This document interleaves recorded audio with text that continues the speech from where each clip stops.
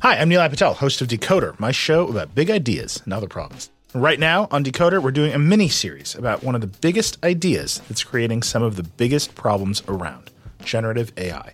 Our series dives deep into some of the most pressing issues surrounding generative AI, with expert Verge reporters covering the cutting-edge frontier of the industry. How could copyright lawsuits completely upend large language models and image generators? How big a problem is AI-generated misinformation for the 2024 election? And what kind of impact are AI chatbots having on human relationships?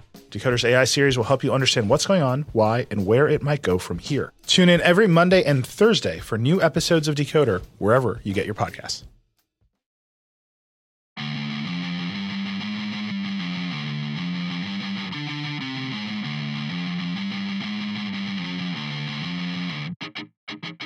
We may live over 5,000 miles from Lincoln Financial Field, but what we lack in proximity, we make up for in the film study, except maybe after Monday night games. But each and every week, we will be bringing you in-depth-ish on the short weeks, film breakdowns from across the pond and the Sooner State. Welcome to On the Shane Page. I am your host, Shane Haff. You can follow me on Twitter at ShaneHaffNFL. I am joined by BGN's very own Johnny Page. Give him a follow on Twitter at JohnnyPage9. Johnny, how are you doing this evening? I would just like to say I do not agree with this. I am very in-depth. I am raring to go. Much to Shane's disgust, I got my film a day before, which in the land of the All-22, that's worth millions in time and effort. So yeah, we were saying off air, this is a weird game. So being English, I got up at 5:30 Tuesday in the morning to watch this, and it basically determines how good my work day is on Tuesday. So I had a great day Tuesday, but then I came home that same day and then had to watch I watched about 3.5 hours, basically all Tuesday evenings. I had to get it done in one day. So that was a lot of Eagles Chiefs to watch. And yeah, I came away actually liking the U22 more than I thought. Live, it just felt horrible. I think the stress just got to me live, and I really wanted to win this game. This game, Cowboys and 49ers mean more to me. Just Cowboys, obviously, 49ers just because they're annoying. And the revenge aspect of this game, I just really wanted it. So yeah, I've got quite a lot to get into. I enjoyed watching it back knowing we won. If we hadn't won, that is a rough Tuesday. My Tuesday would have been watch the Eagles lose, go to work sulking all day, and then get home and spend 3 hours watching a loss. So it's much easier doing this job when we keep winning. And the last couple of years, as I've done this job, we pretty much keep winning. So long may it continue. Yeah, the first year that I consistently started covering the Eagles was 2020, and I was writing post-game articles every game. And man, that was a struggle. It's been really nice since then, but yeah, it always annoys me that Johnny's got his film thread up on Twitter and I don't even have all 22 yet. I don't know why the NFL can get film to the UK before they can get it to Oklahoma, but it is what it is. And Johnny, my favorite thing, Johnny tells me in our little private chat, he tells me that my points, if you wanted something to focus on as you try to blaze through the film this morning, because I got the film 2 hours before we recorded. He says, here's my points if you want something to focus on.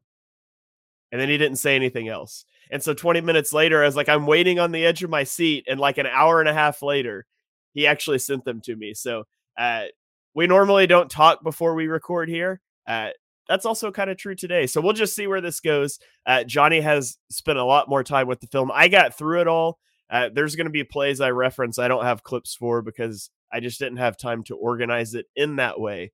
But we wanted to make sure we got you guys this stuff here. So we're going to dive into the offensive side of the ball. We'll give you 3 takeaways on each side of the ball, as always. Johnny, I'll throw it to you first here. What was your first offensive takeaway watching this game? Yeah, just quickly, that is completely true. It was just as I went to lunch at work and I totally forgot to send it. I thought you were going to moan about, I realised after how vague they were as well. I said, here's something to focus on. And my point 1 is just good Brian Johnson. And my point 2 later will be bad Brian Johnson. So it hardly narrows it down. So basically just watch the whole offense. Yeah, watch the whole game. And that's pretty much what I did when I went through it. It was a weird game. So we're going to start we'll start with the positives. Let's start with the positives. So Brian Johnson had a really interesting game. Live, I thought it was an absolute disaster. And we'll get to that for point 2.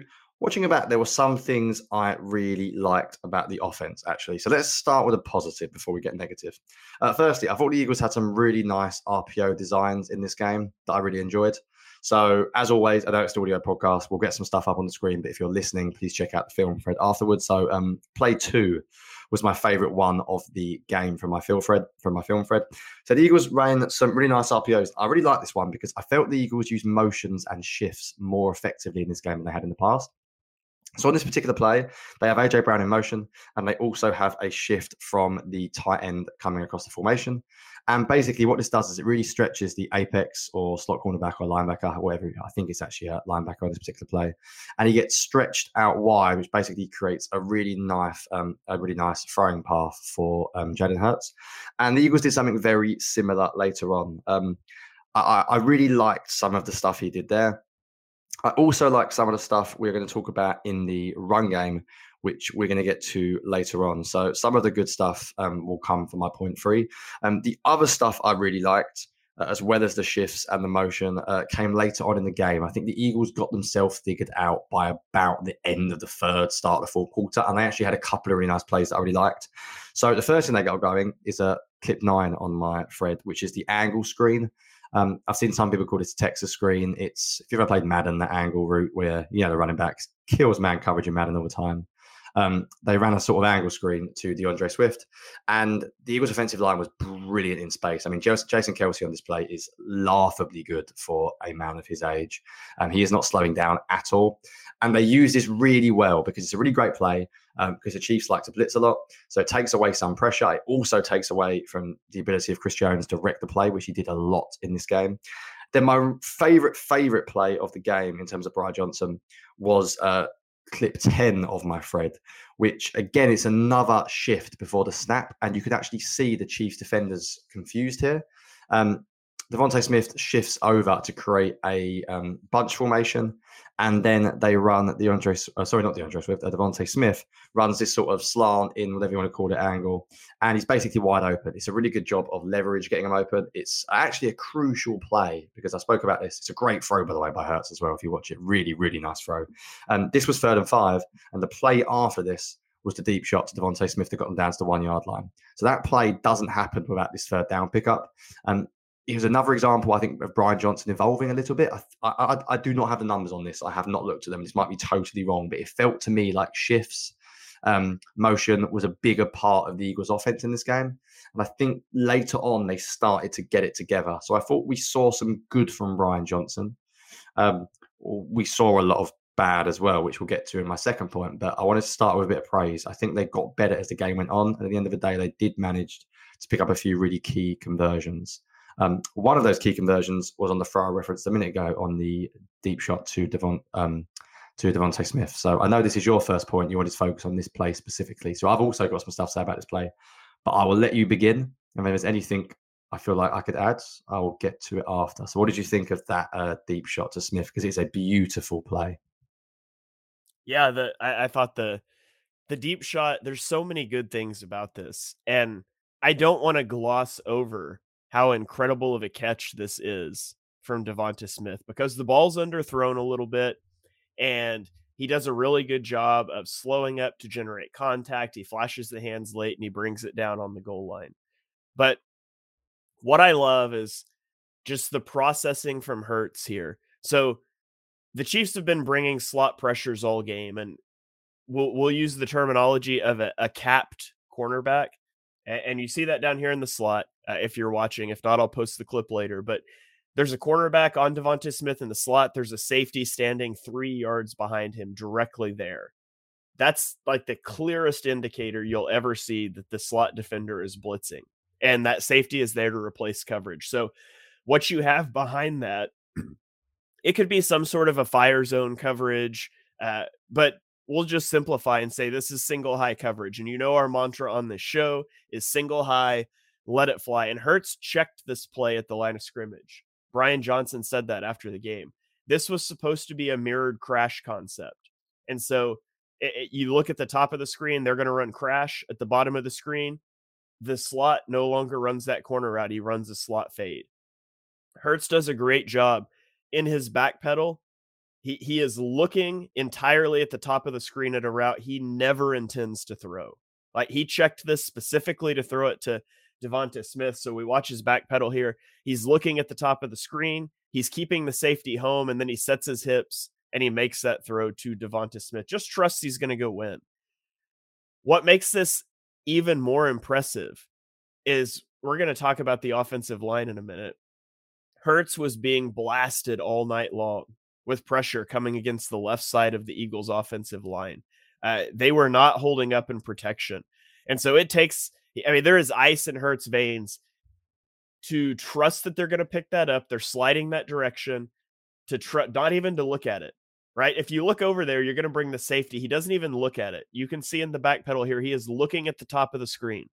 Keep the safety home, and then he hits the top of his drop and sets and throws. And yes, it would be nice to get it 2 yards further downfield. It's an uncontested touchdown, but man, I was so impressed by Hurts on that play, recognizing that, checking into what he wanted, and then trusting the offensive line, which hadn't done a great job, to pick up that pressure and deliver the ball downfield. So, and if you want to be a conspiracy theorist and say that, Hurts underthrew that to set himself up for a QB sneak, I can go with it. I respect it, but I was really impressed with Hurts and with Devonta Smith on that play. It's such a good play. Like, I can't tell you how many times I watched that play back. There are so many. At first, I was wondering, like you said, did he actually eliminate what wasn't there on the left, or is that really not part of his progression? And I think some comments afterwards, it looks like it wasn't, but that's the kind of thing you can't really tell just watching the film. The first time I thought he processed what wasn't there really quickly. My favorite thing about it is that, yes, Hurts audible to that, but that means it's part of the game plan.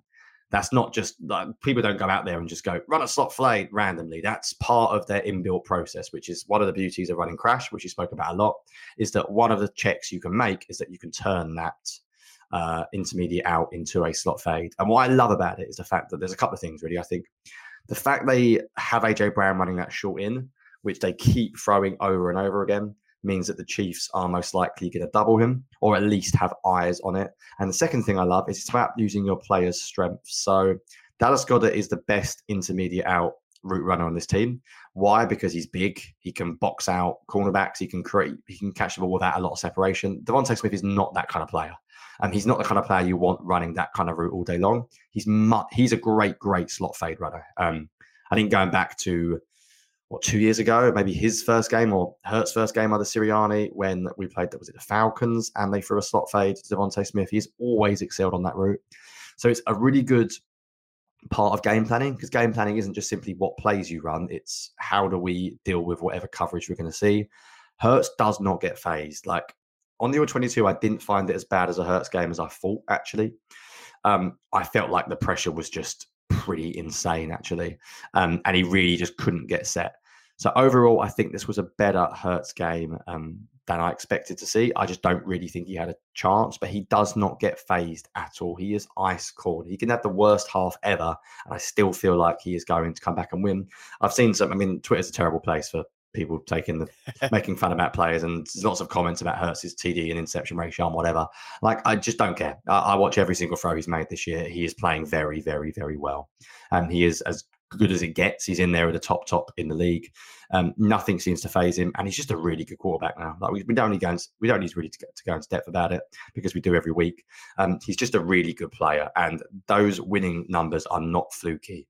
He knows exactly what to do. Whether you believe in QB wins or not, yes, it's a team stat, but it's also partly a quarterback stat. He seems to carry this team at very, very important moments. And yeah, it's a really, really, really good throw. That's the good. I want to get to some good later on as well when we talk about the run game, but there was quite a lot of bad as well in this one. Want to start? I will just say before you move on, it was one of those things that, like, the Eagles just were struggling, and yet the Chiefs continue. They drive down and they fumble in the red zone. They throw an interception in the end zone. Like, you just couldn't help but feel like, even down 10 with the offense out of sorts, like, the Chiefs just aren't putting the Eagles away. And that's not something you usually feel in a game like that. You usually feel that when you're watching like college football and it's a bad team that's playing a good team, and the good team's just, the bad team's playing well, but they're just not putting up points. You're like, man, they really need to increase this lead. I was watching the Chiefs and felt that way. Like they're just not putting the Eagles away. And that's a huge testament to how unflappable the Eagles are when things aren't going their way. I mean, Jalen Hurts has won 7 straight games where he's trailed by double digits. No other quarterback's done that more than 4 times in a row. And so that's a huge testament to this offense and to this team as a whole. Yeah, to be honest, it's boring talking about it because there's no like great things we can show on the screen, and it sounds so like basic analysis. The Eagles win, but it's just true. Like they're just incredibly good at closing out games. They're as good as it gets, really, at winning these type of games. However, this was not a pretty performance on offense. Before I get into some of the bad, I think a lot of yours links to mine because you're going to talk about pressure. There were some quite concerning elements of the Eagles offense, I thought, in this game, despite what we've said so far. So do you want to get into some of the pressure that Hurts faced in this one? I mean, I might get into some specific criticisms I had of the overall game plan. Yes, let's do it. So one of the things that I thought the Eagles really struggled with in this game was picking up pressure, particularly on the left side of the line, particularly Cam Jurgens. And so I'm not going to claim to be a mega offensive guru. I'm just going to tell you what I see and how I think this should be blocked up. But the Chiefs ran a lot of TE stunts. That's what that means simply is that the defensive tackle is going to attack towards the offensive tackle. So he's crashing outside, and then you loop the end back inside. And so just watch this first clip here. You'll see what I'm saying. Chris Jones attacks inside. The defensive end crosses behind him, right? Now, that's difficult, but what makes it harder is they were tagging that with a slot pressure so many times. And so you're getting 3 rushing off that edge. And even though the Eagles were sliding that direction, they weren't getting it picked up properly. So on this first play here, you'll see Chris Jones. You get and this is sort of well picked up. That one's about as good as you're going to get. You won't see it picked up that well the rest of the game. Kenny Gainwell steps over Cam Jurgens. So in this instance, I think Jurgens is right to take the looper coming inside because you have Gainwell in protection to account for that slot blitzer. Hurts still gets happy feet in the pocket. He gets sacked. The rest of these examples, though, there's only 3 in the protection. So you're sliding this direction. There's 3 guys to block 3 guys. And what I don't understand is why Cam Jurgens continues to pass off this defensive tackle. So the defensive tackle is trying to work to Lane Johnson. And then you have a slot blitzing Trent McDuffie coming off of the edge. And Cam Jurgens keeps trying to pass this off to Lane like there's a 4th person that's going to pick up the slot blitzer. And he puts Lane in terrible positions. And so if we watch this one play out, I think that what Cam needs to do, you just need to stay with this guy. Kelsey is there. He's unoccupied. He can take the defensive end looping inside. And you just end up 2-on-1. And Hurts gets strip sacked. Fortunately, he gets on the ball. You watch it from the back view here and just see that Kelsey is totally unoccupied, right? Kelsey could pick up the defensive end. He could pick up Karlaftis. And I just think Cam Jurgens is playing this one wrong. And you see it again later in this game. There's one more clip that I'll show here. It's the same exact scenario. And he just gets turned around. And so the Chiefs were constantly getting pressure rushing 3 against 3. See right here, he throws his hands and he tries to come to this defensive end looping inside, and he puts Lane Johnson 2-on-1. That should never happen. 3-on-3 should never turn into 2-on-1. And so I thought a lot of the pressure issues were related to Cam Jurgens not passing these off correctly. And I'm surprised that wasn't corrected on the sideline. Now, those 2 happened on the same drive, so he didn't get to come off and talk to Stoutland. Maybe they cleaned that up. Maybe that's why I didn't see it a lot the rest of the game. But could be as simple as Cam Jurgens' first game off of injury, not used to working out there again. He runs into a buzzsaw that is Steve Spagnuolo and his defensive pressure package designs. But I thought a lot of the woes of the offense facing pressure early in the game boiled down to Cam Jurgens handling those stunts wrong. Yeah, dare I say, he also may struggle because he might not be a guard long term. I really like what Jurgens can do. I think maybe slightly overrated the points this week. And I'm going to get into the run game for my third point later on. But there were some comments I saw like, oh, the Eagles' run game was back because Jurgens can pull. And no, Jurgens wasn't the pulling guard on pretty much any of the Eagles' successful gap scheme runs. So that's a bit of a myth as well. That sounds very cool to say, but it's simply not true. When we get to the running game, it changed for other reasons. But yeah, my second point was about bad Brian Johnson, nice and specific. So I actually don't have any clips of this play because I couldn't be bothered to tweet them out. But the wide receiver screens felt like a wasted play in this game. And I'm not going to get on like a big point about screens. There's a time and a place for screens. Sometimes you throw a screen, there's a quarterback right there. The receiver walks past him, makes a man miss, like Rice did to Slay, and you pick up 15 yards, everything's fine. But I think Julio Jones might be done. Like he was very slow in this game. And I think he might be a red zone weapon / hybrid tight end only. Running a wide receiver screen to him is you're losing a down. Like it's nothing against Julio. It's just not really worth it.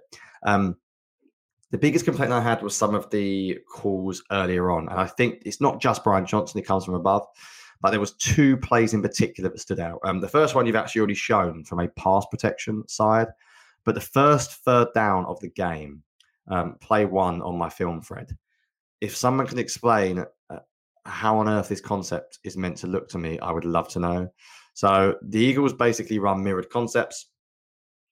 Mirrored concept, if you don't know, is where you run the exact same play on the left-hand side and the right-hand side. It's 2x2 set. You get like these deep sort of in and then short ins, and it's like a high-low style concept type of thing. But you look at it and there's 4 receivers within 10 yards of each other and nobody anywhere else. And I remember live being really disappointed and thinking, Hurts dropped his eyes there. I didn't like that from Hurts.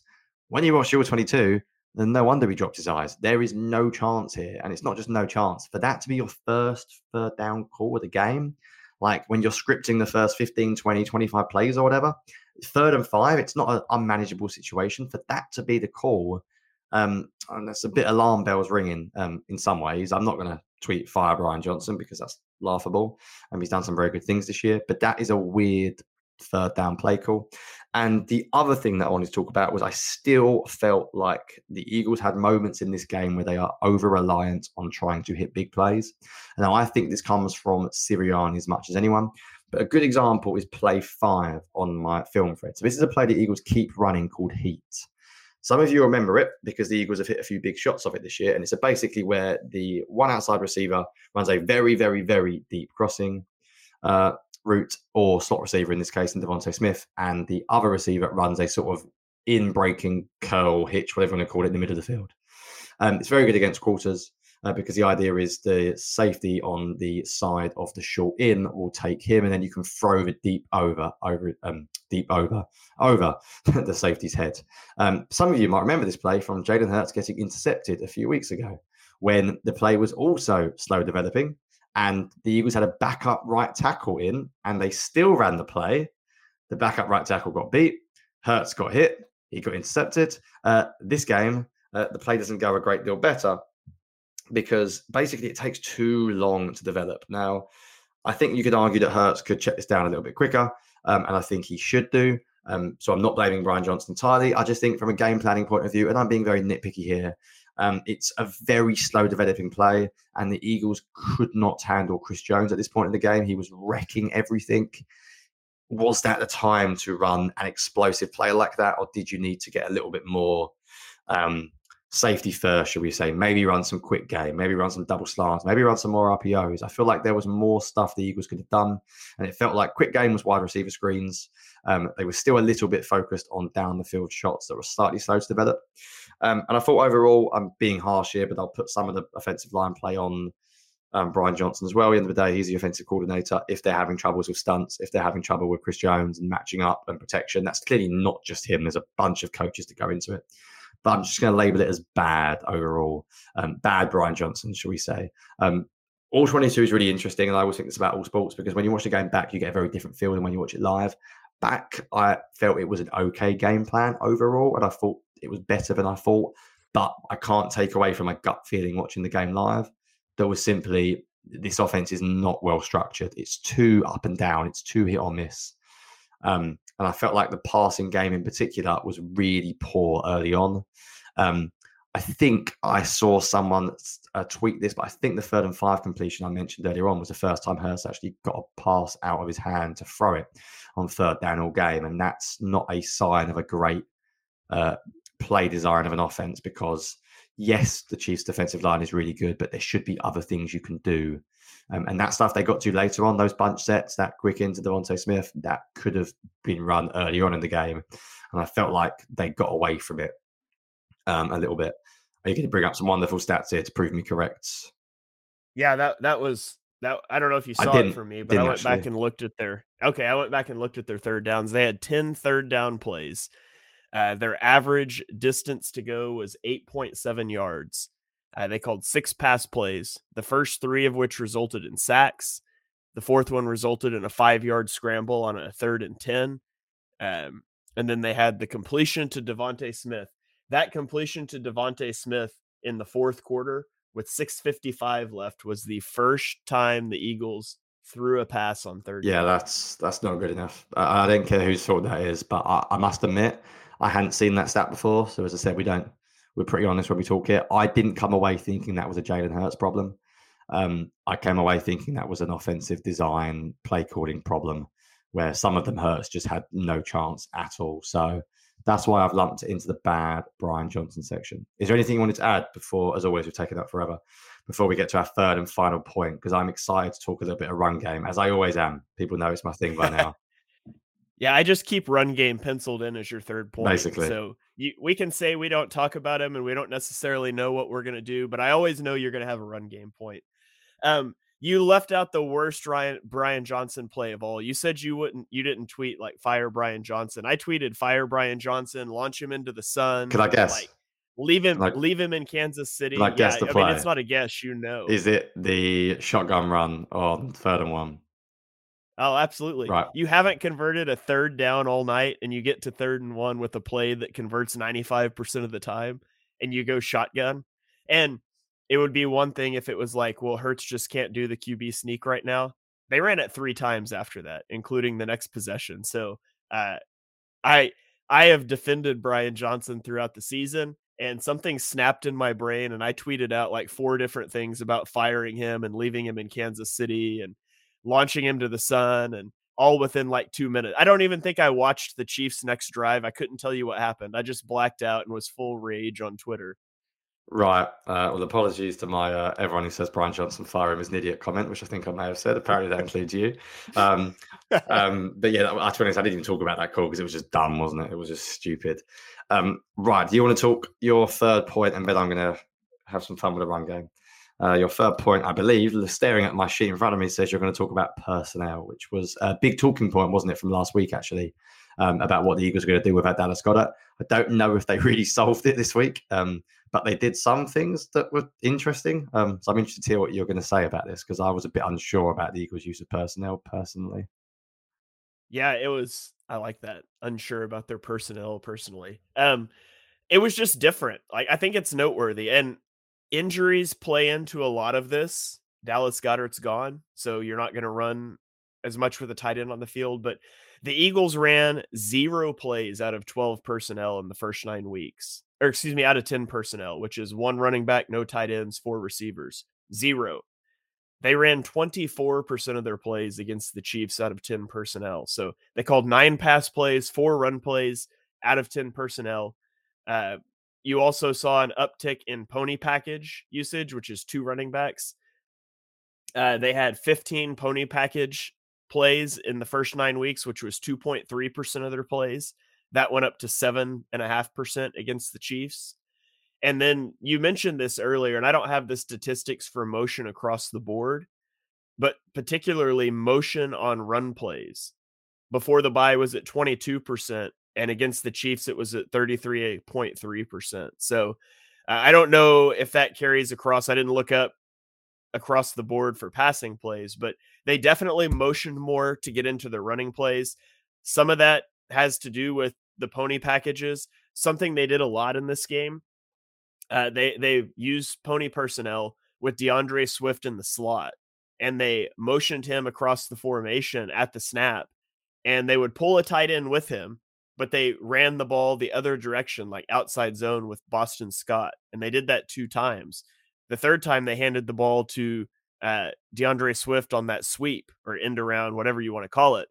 And it went for like 30 yards. And so I thought that was a really cool thing, a look that they showed multiple times before it paid off with a big play in the fourth quarter. I don't know if they will stick with that heavy of a usage of 10 personnel, but I really thought it was interesting.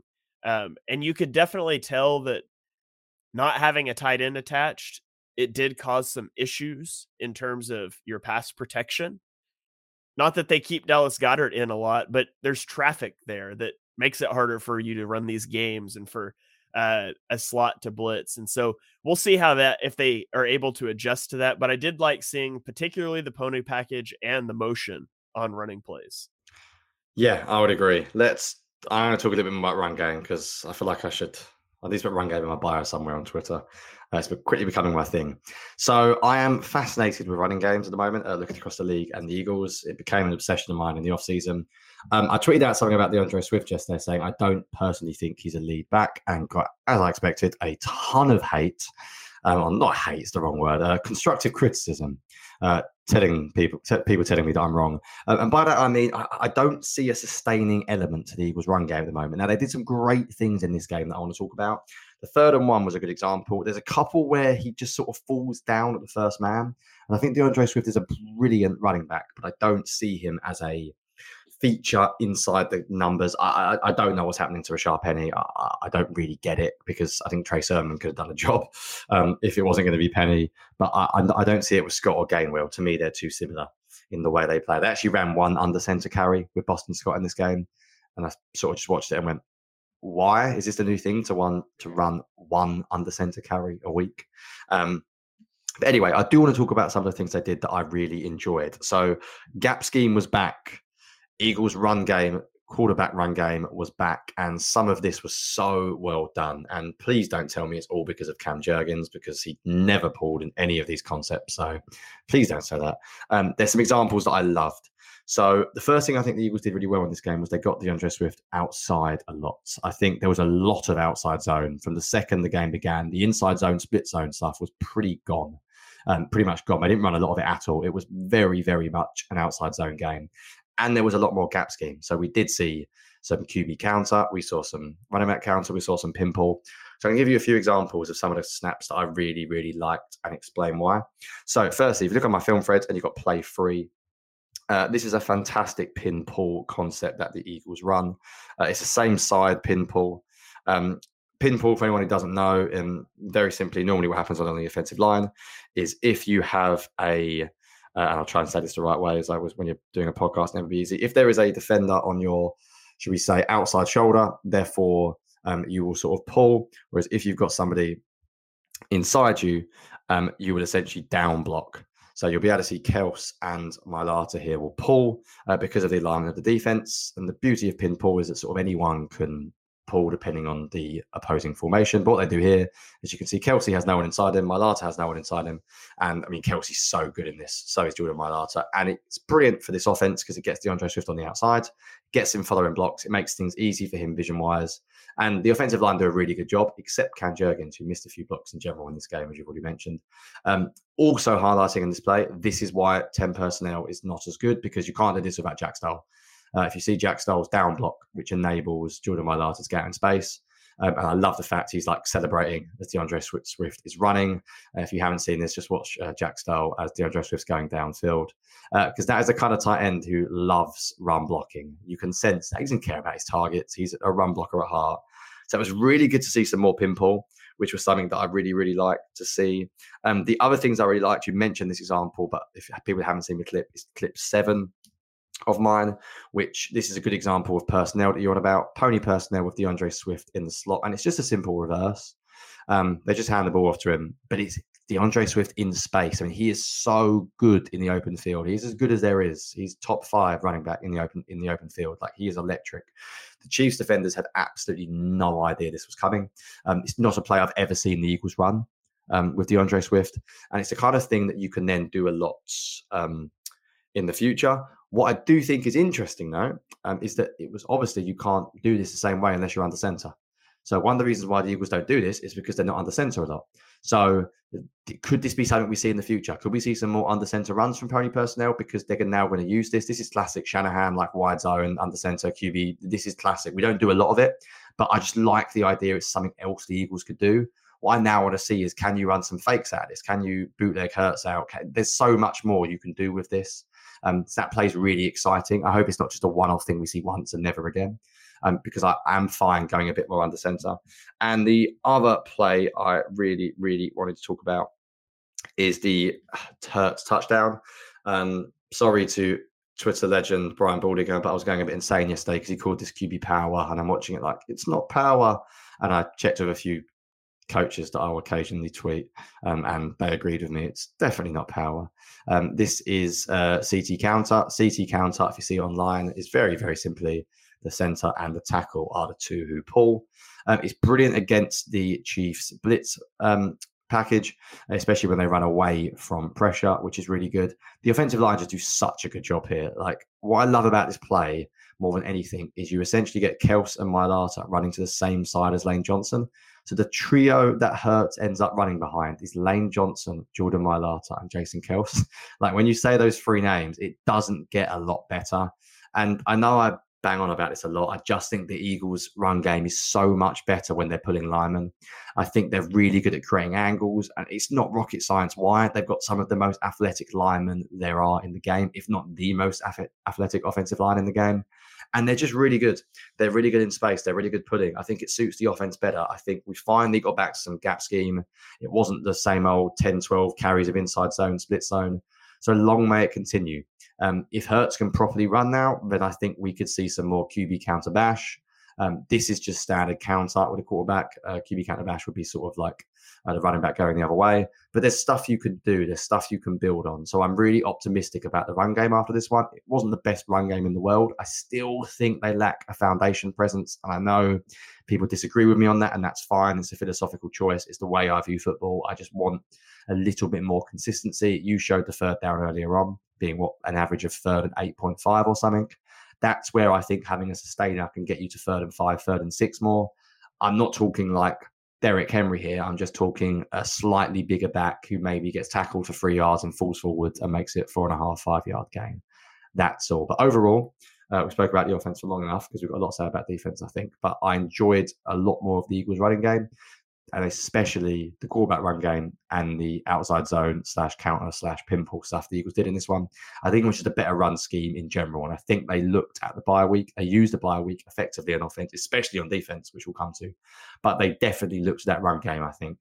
And I don't think it was just a case of Hurts being healthy. The outside zone stuff they did with DeAndre Swift, the pinball stuff they did, I think that was definitely something they looked at in the bye week, because I was really hoping they would. And I hope those improvements continue throughout the second half of the season. Yeah, I loved that play with Hurts because the Eagles are in empty and the Chiefs are bringing an overload pressure on the left. They're bringing 6 against 5, and they're saying to the Eagles, "You can't block this." To which the Eagles laugh and say, "We never were going to try to block this," and they just run away from it. Like, we don't need to block your guys coming off the left because we're running to the right. And by the way, we're just going to pull our left tackle and our center too. Those guys can come free, and good luck trying to make a tackle. So I loved seeing that. That was one of my favorite plays of the game. I thought about talking about the Eagles red zone, which we could certainly talk about. But I figured you would probably grab that when you talked about the run game. So enough time on the offense here. We're going to throw it to a quick break, and then we will be back to break down the defense. So keep it tuned here on the Shane Page. Hi, I'm Nilay Patel, host of Decoder, my show about big ideas and other problems. Right now on Decoder, we're doing a mini-series about one of the biggest ideas that's creating some of the biggest problems around, generative AI. Our series dives deep into some of the most pressing issues surrounding generative AI, with expert Verge reporters covering the cutting-edge frontier of the industry. How could copyright lawsuits completely upend large language models and image generators? How big a problem is AI-generated misinformation for the 2024 election? And what kind of impact are AI chatbots having on human relationships? Decoder's AI series will help you understand what's going on, why, and where it might go from here. Tune in every Monday and Thursday for new episodes of Decoder, wherever you get your podcasts. Support for this episode comes from Viator. Sure, a good souvenir is always fun, but it's the experiences that people love the most about traveling. When you get back home, that t-shirt might fade and that snow globe might break, but it's those once-in-a-lifetime memories that will last. Viator is a website and app where you can book travel experiences like architectural sightseeing, snorkeling excursions, sunset cruises, and so much more. With Viator, you can reserve everything from simple tours to thrilling adventures with over 300,000 bookable experiences in 190 countries. Whether you're a foodie, a history buff, or an adrenaline junkie, there's something for everyone. Plus, Viator's travel experiences have millions of real traveler reviews, so you can have the information you need to book the best activities for your trip. When you book a travel experience with Viator, there's always flexibility and support with free cancellation, payment options, and 24/7 service. Make memories that will last forever with Viator. Download the Viator app now and use code Viator10 for 10% off your first booking in the app. One app, over 300,000 travel experiences you'll remember. Do more with Viator. And we are back here on the Shane page, turning the page to the defensive side of the ball. If you didn't like this 38 minutes of offense, we're going to talk about a unit that ran a whole lot more smoothly in this game. So let's get to the defense. Johnny, what was your first big takeaway looking at the defensive side of the ball? Yeah, I really enjoyed this game plan. The Chiefs are a good offense. I know they sort of suck at wide receiver, but they've got a handful of half-talented players, and they've got Patrick Mahomes, so they're always going to be a dangerous offense. What I wanted to see is, and this is sort of the point of this podcast, I think, and what we do when we write and watch film, is we just want to see that the obvious areas of improvement are being corrected. I've never felt so annoyed, I think, on this podcast, both of us, as we did watching the Eagles play two linebackers against Cowboys. If you listen to the podcast and you read the articles, you know all about it. It wasn't like, we're not experts, we're not coaches. They know way more than us. And it was obvious to us. It was obvious to the Cowboys offensive staff that the Eagles had a huge issue. And it wasn't just personnel. So don't tell me it was all personnel. They had Sidney Brown in that game. They had Josh Jobe. They could have done more. So obviously they used the bye week because they're looking at a lot of film coaches. They've got a lot to do. They're also trying to deal with specific game plans and coaching players on a weekly basis and et cetera, et cetera. So I get it. But once you had the week off, you sat back and watched that, it was blatantly obvious that personnel was a huge issue, and they massively changed it up. And it was so cool to see. So literally immediately on the first third down of the game, play 2 on my film thread, the Eagles went to dime, which they continuously went to all game. So they didn't have 2 linebackers on the field. They had 1 linebacker on the field. That allowed Sidney Brown to be quite often a deep safety. It also enabled them to double Travis Kelce with 2 safeties, and safeties are always the best matchup for Kelce. You don't necessarily want a corner on him because of his size. The other really interesting thing about this was they played 3 edge defenders, which meant that you could get Hassan Reddick as like a stand-up, off-the-ball style player as he is here. It's just a really good use of resource. Like, you don't need on 3rd and long to have 2 linebackers on the field, especially when they both suck in pass coverage. Let's be honest. So that was really cool. So some of the Eagles' coverages were just really, really good. And I know you're going to get more specifically into the Travis Kelce coverage later on, the way they played him. So I'm not going to go too much on that. And I know your point is also similarly to mine about dime. I just thought that was a really good idea. I'll give you one more example. I mean, I'm sure you've got a lot to say about this as well. But play 6 on my film thread is where they use something called one double. One double was very simply a version of cover one man. But rather than playing like one hole or one robber, you play one double, which means you essentially take away that hole defender and you double the opposing offense's best weapon. They used it a lot on Travis Kelce here. But again, it's just so much better seeing Darius Slay in the slot, seeing cornerbacks running with receivers, not linebackers. And it's just really good because I think last year, the Eagles were so dominant throughout the year. We didn't really see them correct their flaws, and the flaws kept coming up and up and up. I don't expect perfection from my coordinators because no one is. But what I want to see is that when a problem happens, they can fix it. And I've already mentioned it. I was so frustrated after the Cowboys game because to me it was obvious. And I'm a guy sitting here watching film on a Tuesday night, and I'm going, it's madness that you're playing 2 linebackers on 3rd and long and you're getting repeatedly killed by it. They also were much better against bunches and stacks. I don't think the Eagles played anywhere near as much man. The data's not out that I look up online yet for some of the stats, with it being a Monday night game, so I can't be as certain. But it felt like they were more inclined to not just play straight up man against bunches and stacks, and they didn't get done anywhere near as much as a defense as they had done in the past. So I just have huge credit to Sean Desai. Every game plan has not been perfect this year. I think you always have rose-tinted glasses on after one good game. There has been problems this year, but I want to see defensive coordinators learn from their mistakes, especially young ones. And I think their coverage, their use of personnel was so much better in this game. It was just sensible.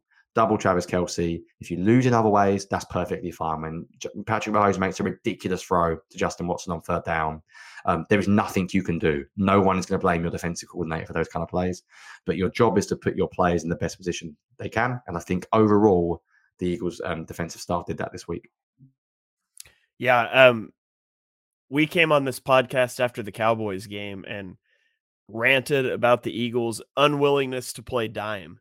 Said, like, at some point you just have to play a dime defense. And maybe that's related to Bradley Roby was hurt and Kevin Byard just joined the team, and you just don't have the number of defensive backs that you feel comfortable in. Well, Roby was back and they played dime. The Eagles only played dime on 10 snaps before the bye. That's 1.7% of their snaps. They played it on 20 snaps against the Chiefs. 27% of their snaps, they were in dime. They went to, largely it was 4 down linemen, 1 linebacker, 3 cornerbacks, 3 safeties. They used Sidney Brown, like you mentioned, a lot. And Sidney Brown got a time or two. You still like him better out there than having Nicholas Morrow and Zach Cunningham side by side on 3rd and longs and on things like that. So I'm going to go ahead and tie this in with my Travis Kelce point, because I think they just go well together. But so my first point was about the big dime. My other point is what that allowed them to do and the way that they were able to play Travis Kelce. They played a lot of one double, like Johnny mentioned. Cover one, your hole defender, instead of being a hole defender, it is playing inside leverage on Travis Kelce. And they did that with a lot of success in this game. Travis Kelce ended up with like 7 receptions for 44 yards and a touchdown.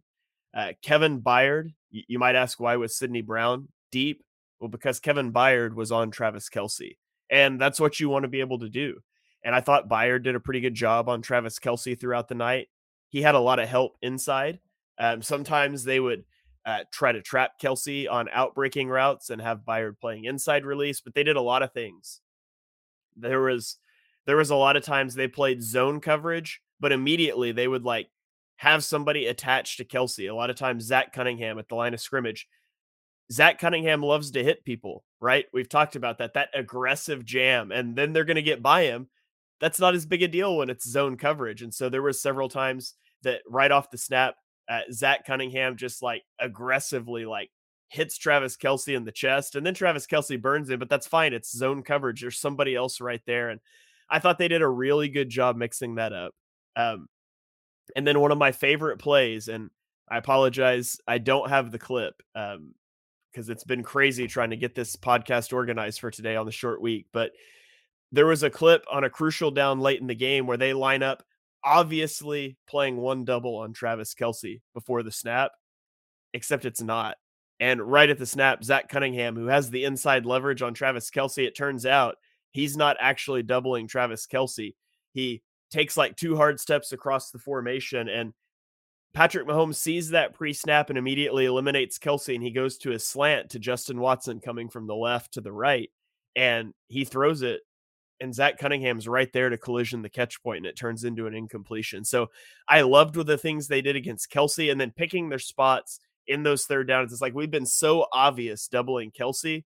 We're going to show that pre-snap and bail into something different.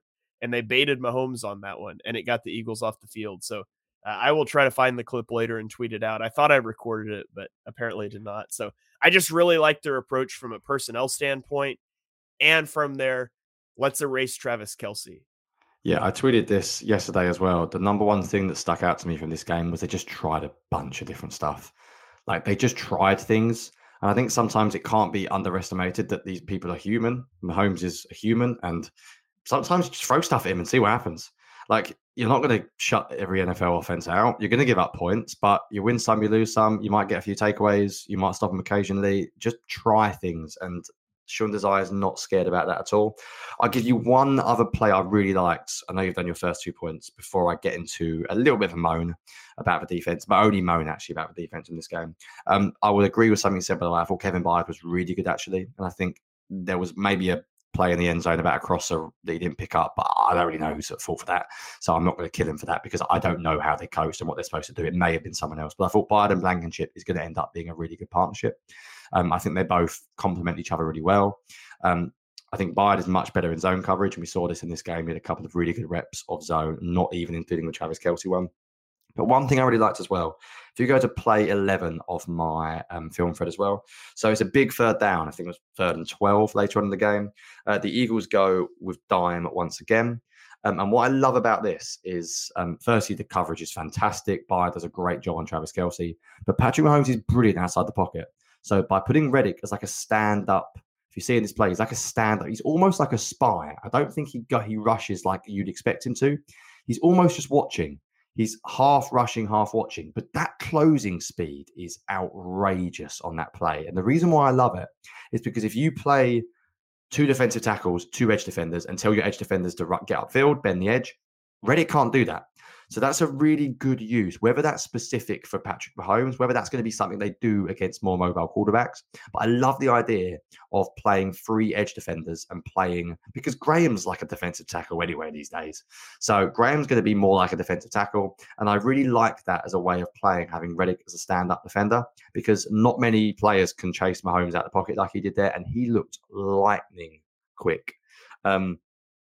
However, there was one really odd flaw with the defense this week. And I don't know if you noticed this watching the game or whether it was something that I just picked up on, but what on earth happened to the Eagles' edge defenders against the run in this game? And it was weird. Like, watching the game, it felt like the Eagles got run over a lot. And then when you look at, they didn't really score that often. So you think, oh, well, maybe it wasn't terrible. But when you think about it, I think they had like 160 rushing yards, or I think that includes Mahomes, but Pacheco had about 90, I think, and even Clyde Edwards-Helaire had a big run. But 3 of those plays came on huge outside runs. If you take away those 3 huge outside runs, Pacheco would have been like 17 for 60 or something, like very average, and Clyde Edwards-Helaire would have basically not existed because he only had 2 carries. So without those 3 outside runs, the running defense wasn't as horrendous as I thought.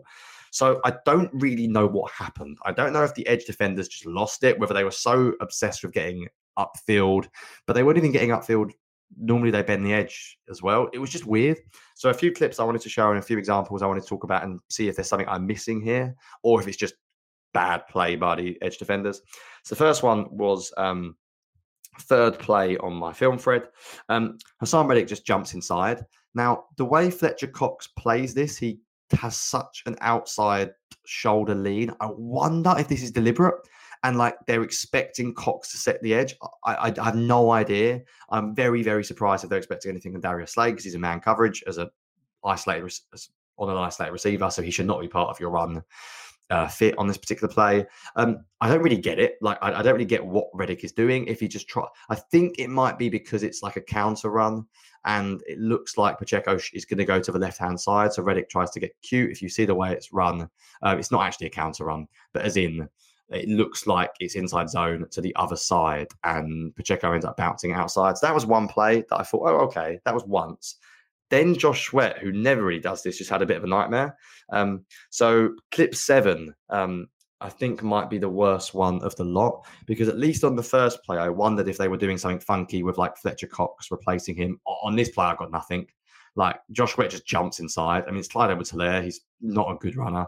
Sweat's just not there. I know there's like a linebacker and safety coming down, but they're not going to be used to set the edge. They'll be used to sort of help out. Just weird, like really, really easy. I think that's a 20-yard, 15-yard gain or something. Clyde Edwards-Helaire. I don't want to. Everyone can get beat in the run game, of course. Like, you can lose, it happens. But it just felt really easy. Like, that's just basics, like not setting your edge. And then they did it again. Josh Sweat did it another time. I think it was clip 9 of my thread. And I think this might have been the biggest one of the lot. And it's just the same. It's just the same thing. Josh Sweat just knifes inside. He tries to knife inside. And I know running backs are taught to look for the helmet of the defender. You can quite clearly see that Josh Sweat is flashing his helmet on the inside shoulder of the tackle. So it's not even a complicated read. It's really easy.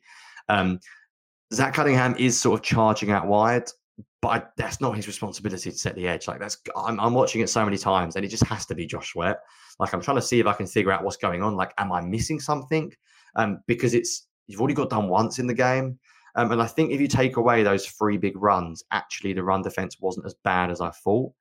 I don't really have an explanation for what happened other than Reddick and Sweat were just a little bit too obsessed with trying to create plays and get upfield, which is fine. It happens. It might happen once a game, but 3 times a game, disappointing.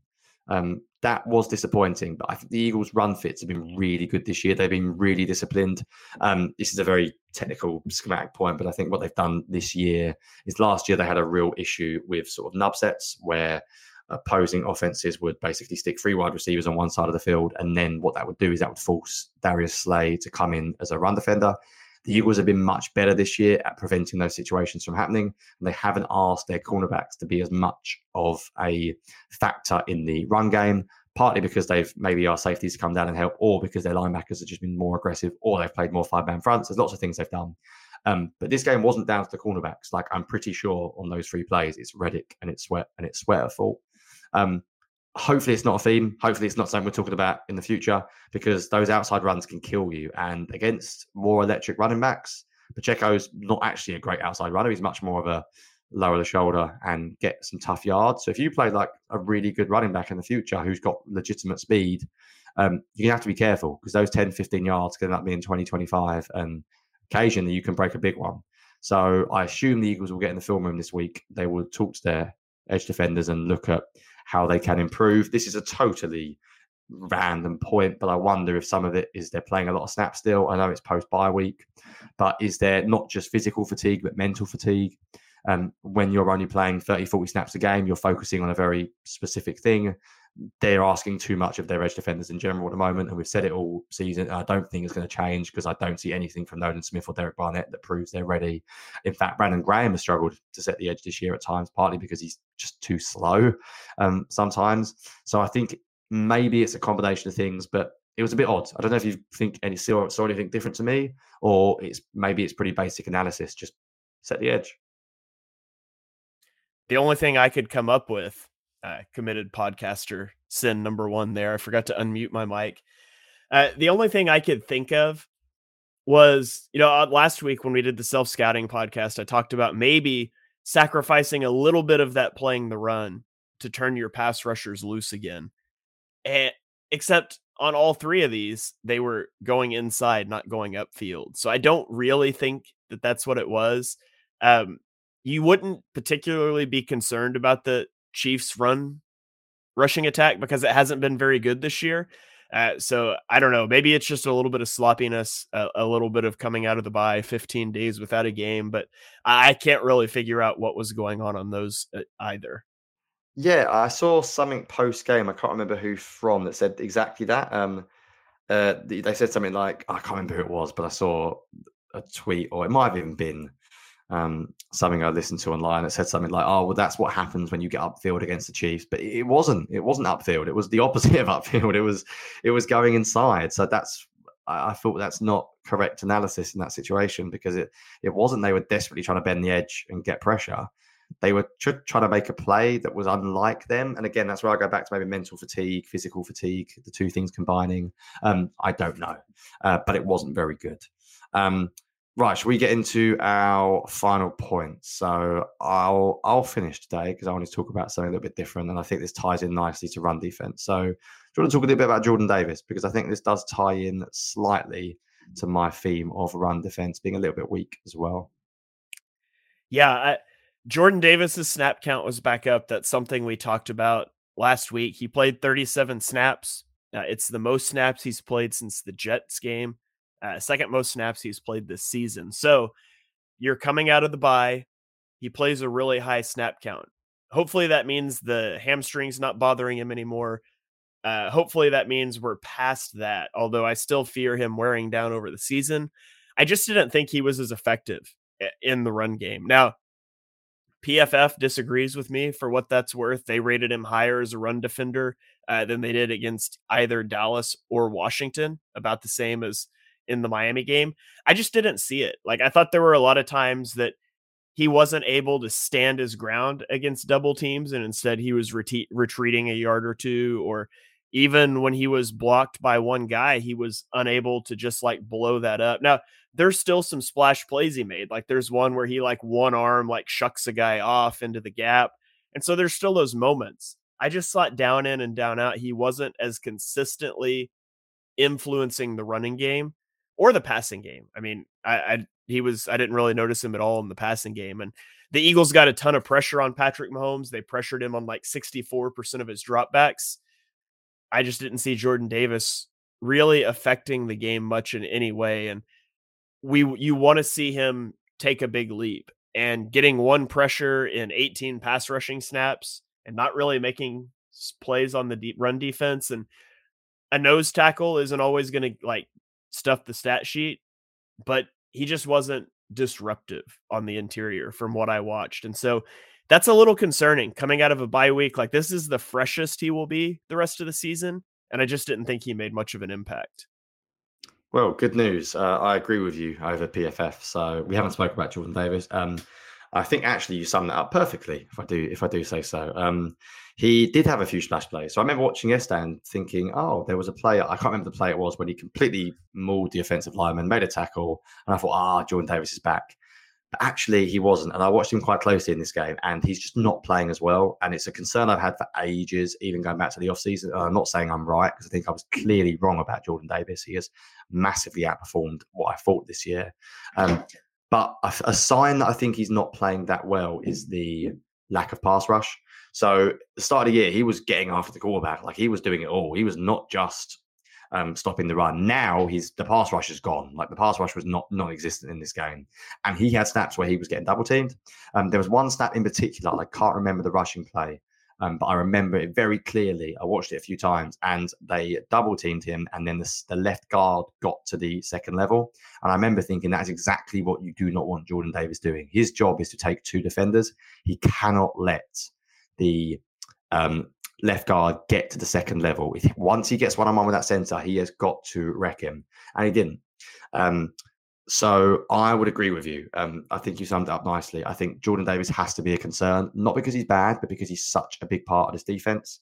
If he doesn't play well enough, I think the run defense will struggle. And my big concern with him is still, does he get worse as the season goes on? This is going to be a constant theme, because that was the first game after the bye week. And if the Eagles get to the Super Bowl, they're going to have a lot of games in a row. Hopefully not wildcard round, but they're going to play a lot of big games coming up. And I think he's going to be needed. So I think that is a little bit of a concern. We've been going an hour, as we always do. So I'm going to wrap it up with my final point, which is a bit of a weird one. But I think something that you can't ignore in this game, and I've seen comments online about it, the Eagles were lucky. The Eagles had some luck. Like, they got lucky on defense. I'm not going to show you a few of the drops the Chiefs had. The Justin Watson one, actually, on 3rd and 4, I thought that was harsh to call that a terrible drop, because that ball was right in between two linebackers, and Zach Cunningham was about to hit Justin Watson hard. So I, in some ways, would put that down to good defense as well as a bit of luck. The obvious play they had luck on was, I actually don't have a clip of this, and you might, was the 4th and 25 one that Justin Watson dropped. That was terribly played by the Eagles. I mean, stop covering the sideline. The spacing's all wrong. And that ball should have been completed. This is an unbelievable throw by Patrick Mahomes. The spacing is all wrong. I don't know what the cornerback's doing on the far left. Sidney Brown is sort of watching his man a little bit too much, and he's too slow to react. And you know what? Massive credit goes to Darius Slay in this play, because he actually reads this all the way. He doesn't get PI, and he hits him exactly when he needs to. So I give Slay huge credit for that play. But the Eagles got a bit lucky there. And then the Eagles obviously got lucky on play, was it 10? On on my film thread. No, it was not. It was not play 10. It was whenever play 12. Play 12. When MVS just drops the ball wide open. I think they make a huge mistake here. I don't really understand what happens, but they end up triple covering Travis Kelce, which they obviously are not supposed to do. I think I saw you say this online, and I agree with you. I would assume that Bradley Roby thinks he's getting deep help here. But my point was more about this is why we look at process and not just results. The Eagles got a bit of luck, but I don't care. I liked the overall game plan. They brought a lot of different stuff at Mahomes. They blitzed him a lot, and Mahomes normally kills the blitz. And you know what? I'm okay with it. Sometimes you get a bit lucky. Sometimes blitzing him can have psychological effects. He may predict a blitz from coming. The Eagles bought 6-man pressures, 5-man pressures, simulated pressures. They played man, they played zone, they doubled Kelce. Sometimes they didn't double Kelce. They played dime, they played 3 defensive ends. Just when you play good offenses, the Eagles spend a lot of money on the offense. They've got a franchise quarterback. They've got A.J. Brown. They are not going to be a lockdown defense. They are not going to have the resources to spend on every part of their defense. They're going to have some weakness at places like safety and linebacker. When you commit that money to the offense, I expect this team to be a top 5 offense, which means I need the defense to be good enough and get takeaways. And that's what the Eagles did. They were good enough. They made some stops. They got takeaways. And if MVS does score that, by the way, and the Eagles lose, this loss is not on the defense. So regardless of what happens, I just think the overall philosophy of the defense under Desai is so much better than under Gannon. Gannon is a very good coach, and I think you're seeing that with the Cardinals. And I think fair enough, he knows how to coach secondary play. But he needed last year a very, very, very good, talented defense to work. And when it went against him, he had no answers. Whatever you think of Sean Desai this year, and trust me, we're being critical. We were 2 weeks ago, as we've already mentioned, against Cowboys. He tries different things and he has answers against different teams. And I always want a defense that has answers rather than defense that plays the same way over and over, which is why I love watching the Bengals and what they do, because they have some really good specific game plans. I think that stuff is more important than down in, down out being consistently good. The Eagles have such an explosive offense. I need a defense that can get them, the other team, if they score less than 25 points, and you get 2 takeaways a game, a few big sacks. That is what this team needs. And I'm pretty optimistic from what we've seen so far this year now. A pretty good sample size. That the one thing Sean Desai will not be is predictable. And I do think that is a really important part of being a defensive coordinator in the modern NFL. So I thought I'd end with a little bit there on luck. Yes, the Eagles got a little bit lucky. I still think they win the game if the Chiefs score, by the way. Never doubt Jalen Hurts in this offense. But sometimes that's okay. If you're bringing pressure, if you're bringing blitz, if you're bringing blitzes, if you're mixing up your coverages, things will go wrong. This defense is not perfect. There are things they need to clean up. But overall, I would say this was a big win in the column for Sean Desai and the defensive coaching staff. Yeah, absolutely. I mean, you can't get lucky on that play if the defense doesn't pitch a shutout in the second half before that and the offense doesn't score 2 touchdowns. You can't get lucky if Andy Reid doesn't punt on 4th and 3 from the 40-yard line to give the Eagles the ball back. Like, there's a lot of things that go into it. And yes, we tend to over-focus on one lucky play. At the end of the day, the Eagles defense really dominated this game. I mentioned it earlier. They pressured Mahomes on over 60% of his dropbacks. They allowed 22 yards per possession in the second half. They forced a fumble down in the red zone. Like, even if you gave the Chiefs all 4 drops, the Eagles still forced like a 41% success rate. By the way, the last year in the Super Bowl was like 62%. So the defense played well. The offense struggled for large portions of the game. And like we talked about, I feel better about it now than I did watching it live. Overall, a win's a win. The Eagles are 9-1. They're about to go into this. Well, not go into. They're continuing the gauntlet. I said before, if they went 3-3 in the 6-game stretch, they'd be in really good shape to still get the 1 seed. They're 2-0 right now, and the Bills come to town. I'm really interested to see, this is not a preview podcast, but interested to see how they handle the Bills. They've shown how to handle a stud tight end. Now they get that stud number 1 receiver, who, by the way, has a pretty good up-and-coming rookie tight end alongside. So there's going to be 2 threats to deal with. I can't wait to watch that one play out. But either way, we will be back here talking about it next week. Thank you guys for joining us for this episode of On the Shane Page. If you enjoy the show, Be sure you leave us a 5-star rating and review on Apple Podcasts, likes on YouTube. Hopefully this one will get to YouTube. Last week, there was some sort of weird data issue and it wouldn't upload. But likes on YouTube, the little thumbs up, comments really help it get out there to more people as well. Those of you celebrating Thanksgiving, maybe you're listening to this in the car on the way tomorrow. Don't be checking the film thread while you're listening, but I will have that up later for you to go check out as well. And so for me and Johnny and all the crew here at BGN, we will catch you guys next week for another episode of On the Shane Page. Go Birds.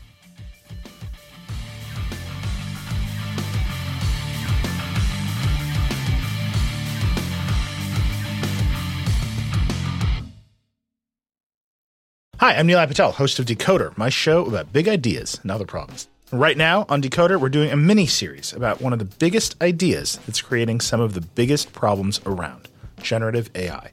Our series dives deep into some of the most pressing issues surrounding generative AI, with expert Verge reporters covering the cutting-edge frontier of the industry. How could copyright lawsuits completely upend large language models and image generators? How big a problem is AI-generated misinformation for the 2024 election? And what kind of impact are AI chatbots having on human relationships? Decoder's AI series will help you understand what's going on, why, and where it might go from here. Tune in every Monday and Thursday for new episodes of Decoder, wherever you get your podcasts. Support for this podcast comes from Smartwater. Want to get a little more from every sip? Smartwater Alkaline doesn't just taste crisp and pure, it's loaded with everything you need to perform at your best, whether you're running marathons or boardroom meetings. Elevate how you hydrate and pick up a Smartwater Alkaline today. To learn more, visit drinksmartwater.com.